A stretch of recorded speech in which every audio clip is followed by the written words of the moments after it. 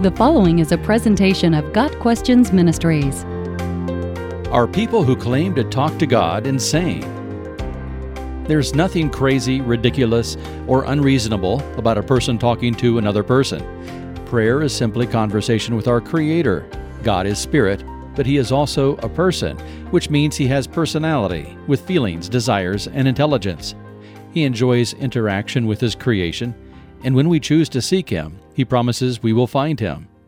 The Bible is filled with conversations between God and people, beginning in the Garden of Eden. God created man for fellowship, and conversation is a big part of that. He delights in us and wants us to delight in Him. God Himself invites us to call on Him, and He promises to answer. Jesus taught us how to pray in what has become known as the Lord's Prayer.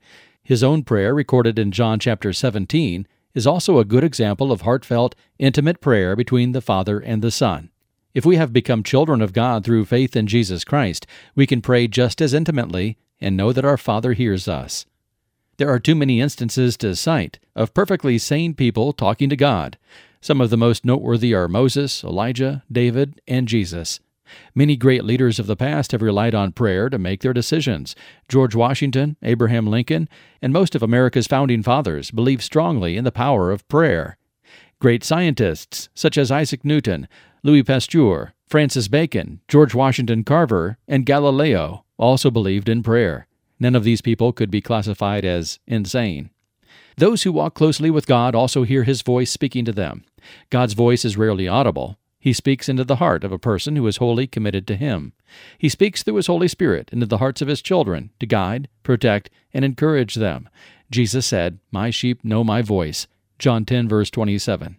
When we place our faith in Jesus Christ for salvation, God's Holy Spirit comes to live inside our hearts. He helps us pray in a way that communicates our real heart's desire to God. In John 14, verse 26, Jesus told His disciples, "The Comforter, which is the Holy Ghost, whom the Father will send in my name, He shall teach you all things, and bring all things to your remembrance, whatsoever I have said unto you." Often God's answer to our prayers is already found in His Word. As we pray, the Holy Spirit brings His Word to mind, and we have our answer. Human beings never become all they were created to be until they learn to communicate with their Creator. Got Questions Ministries seeks to glorify the Lord Jesus Christ by providing biblical answers to today's questions. Online at gotquestions.org.